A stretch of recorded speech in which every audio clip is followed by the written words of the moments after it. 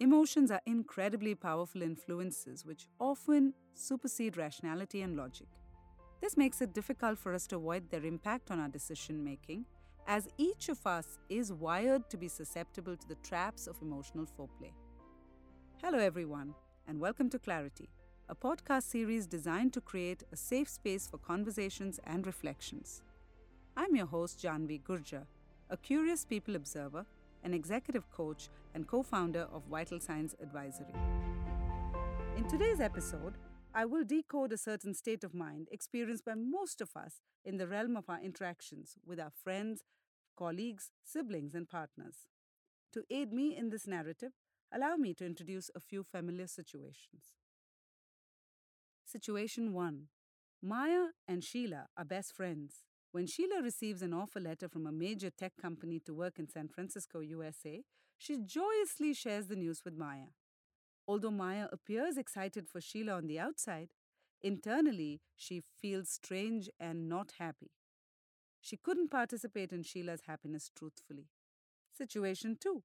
As Sam enters his office, he notices Neil, his new boss and ex colleague slash peer, talking hurriedly to the travel agent for tickets to the annual leadership retreat and simultaneously editing slides for a heads of the department meeting due before lunch. Neil acknowledges Sam with a warm hug and says that he's super busy multitasking in response to his boss role. On one hand, Sam feels happy for Neil, in fact, even inspired by Neil's energy to do so much, while on the other hand, Sam hopes there's an earthquake in the leadership retreat. What do you think was common in both these situations? Well, it is the coexistence of the natural conflict between pride and jealousy over the achievements of our friends, colleagues, siblings, and partners. On one hand, we are happy for them, while at the same time we feel a sharp pain of an unexplainable emotion that, why wasn't I the recipient of the same success? Sounds familiar?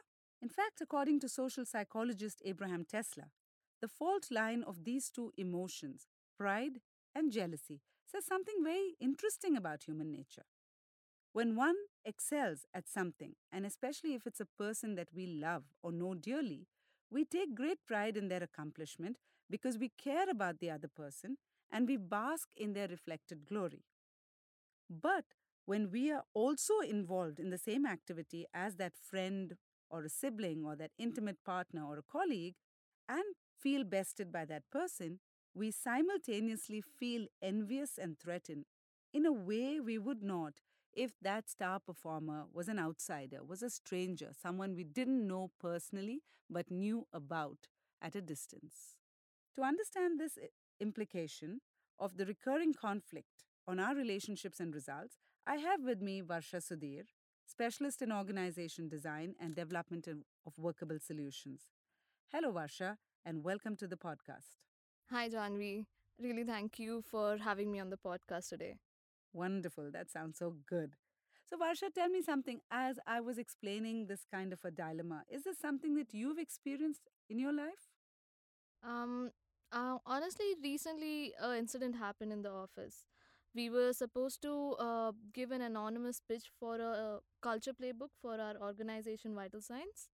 And Since it was anonymous and I was announced as a winner after a few days, I was really happy that I got an opportunity to write the culture playbook. But my colleagues and my friends who competed with me were not really happy, or in fact, they were a little cold to me in that situation. That made me feel a little awkward and aloof from them.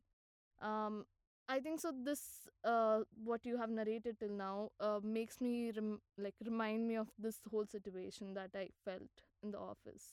I was celebrating the success by myself. Why was it that you were celebrating it by yourself? I feel my colleagues were very cold to me and felt a little an awkward silence. It was an awkward silence between all of us. We were not able to communicate openly that what was happening. It was maybe the jealousy, as you mentioned. It could be that I got the opportunity to write and they didn't. So it was a sense of jealousy maybe they felt. I sense so much of pain in what you're saying. Um, Varsha, I'm sure it wasn't a pleasant place for you to have experienced what you just did. Hmm. But tell me, Varsha, do you regret, what do you most regret about this experience? I regret that we all missed a big learning opportunity there. We could have grown a lot together in that whole situation, working together on the project as well as understanding where their shortcomings were and how we could have improved as a team. But we missed a big opportunity of learning there, I feel.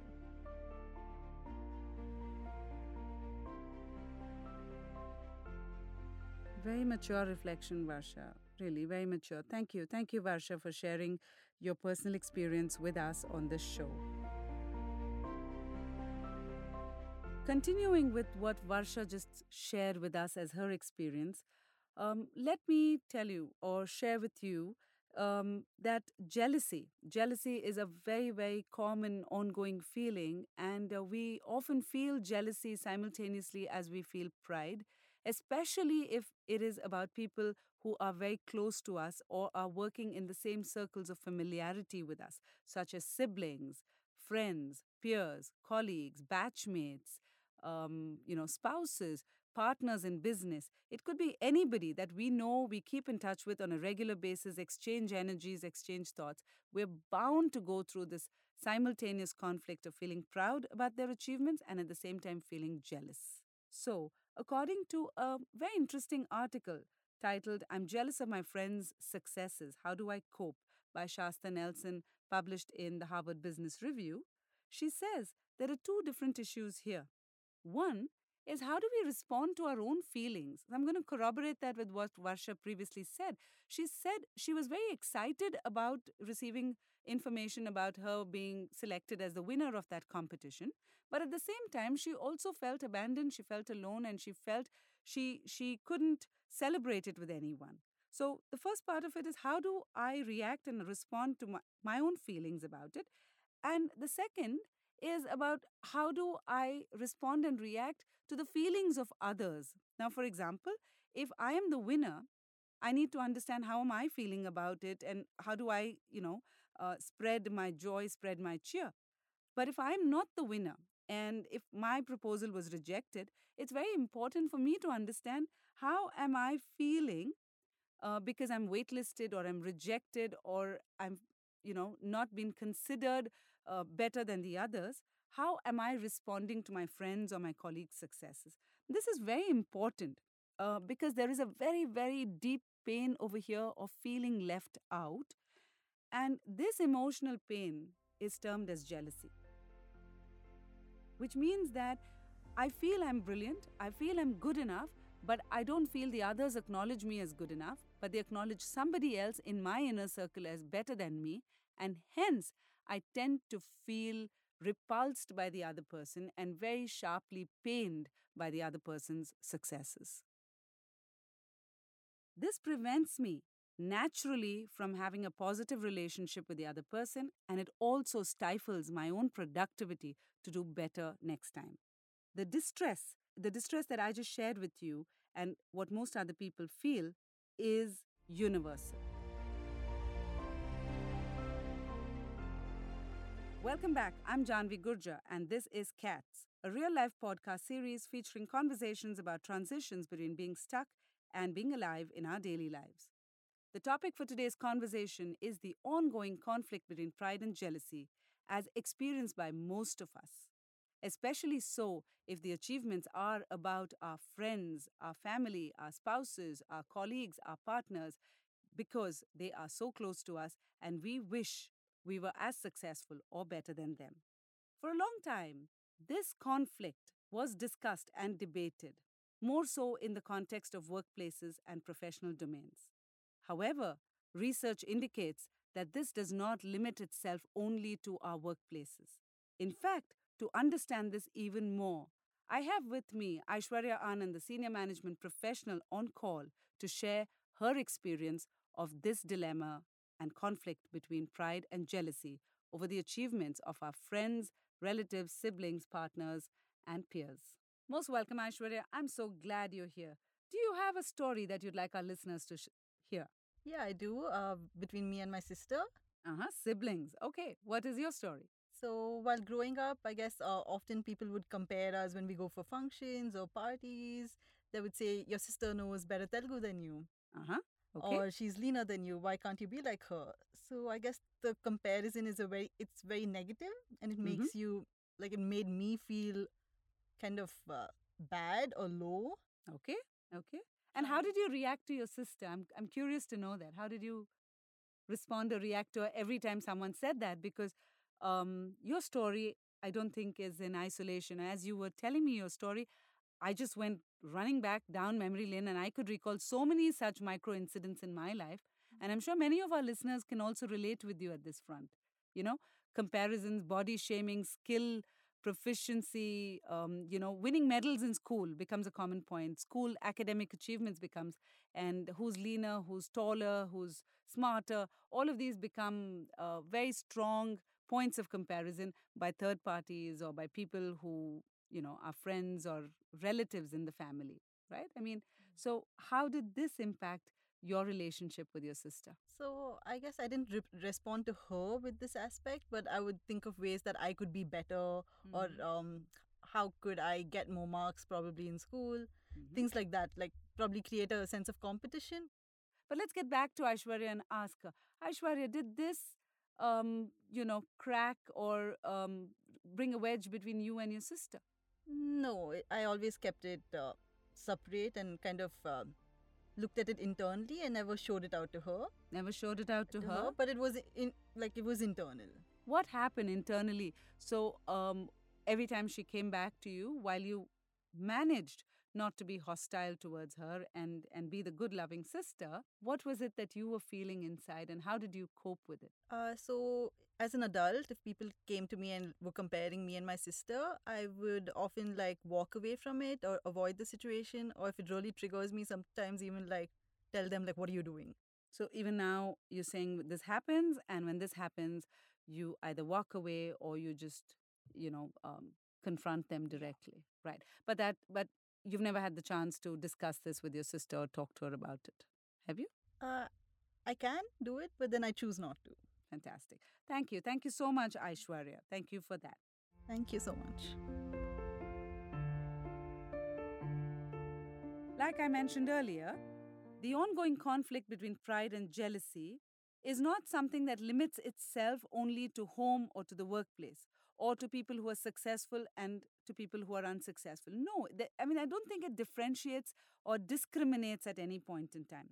It's very human and it's very alive.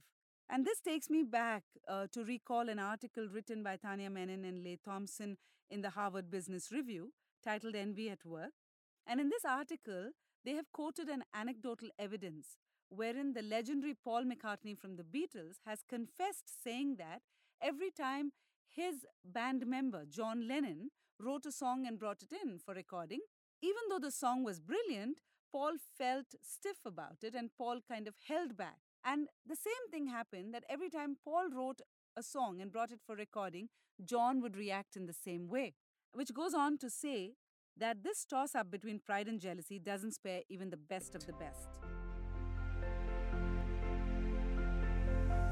Hello, listeners. I acknowledge that after listening to what I had to say, many of you may have had a similar feeling and said, yeah, I too must have gone through something like this, or I too have gone through something like this. I also realize that adapting to new patterns can be both complex and tough, but trust me, it's not impossible. Many of these emotions play out their own charade, making us feel low and lousy without us actually knowing why. Through Clarity, a podcast series designed to create a safe space for conversations and reflections, I feel comfortable exposing my vulnerabilities with you and hope you find a connection, a meaning, and a way ahead, just in case you've experienced something similar. If this episode of reflection through Clarity strikes a chord with you, share your story with us on our LinkedIn and Instagram page, Vital Science Consults, or on Twitter at Janvi_Gurja8, and look us up at our website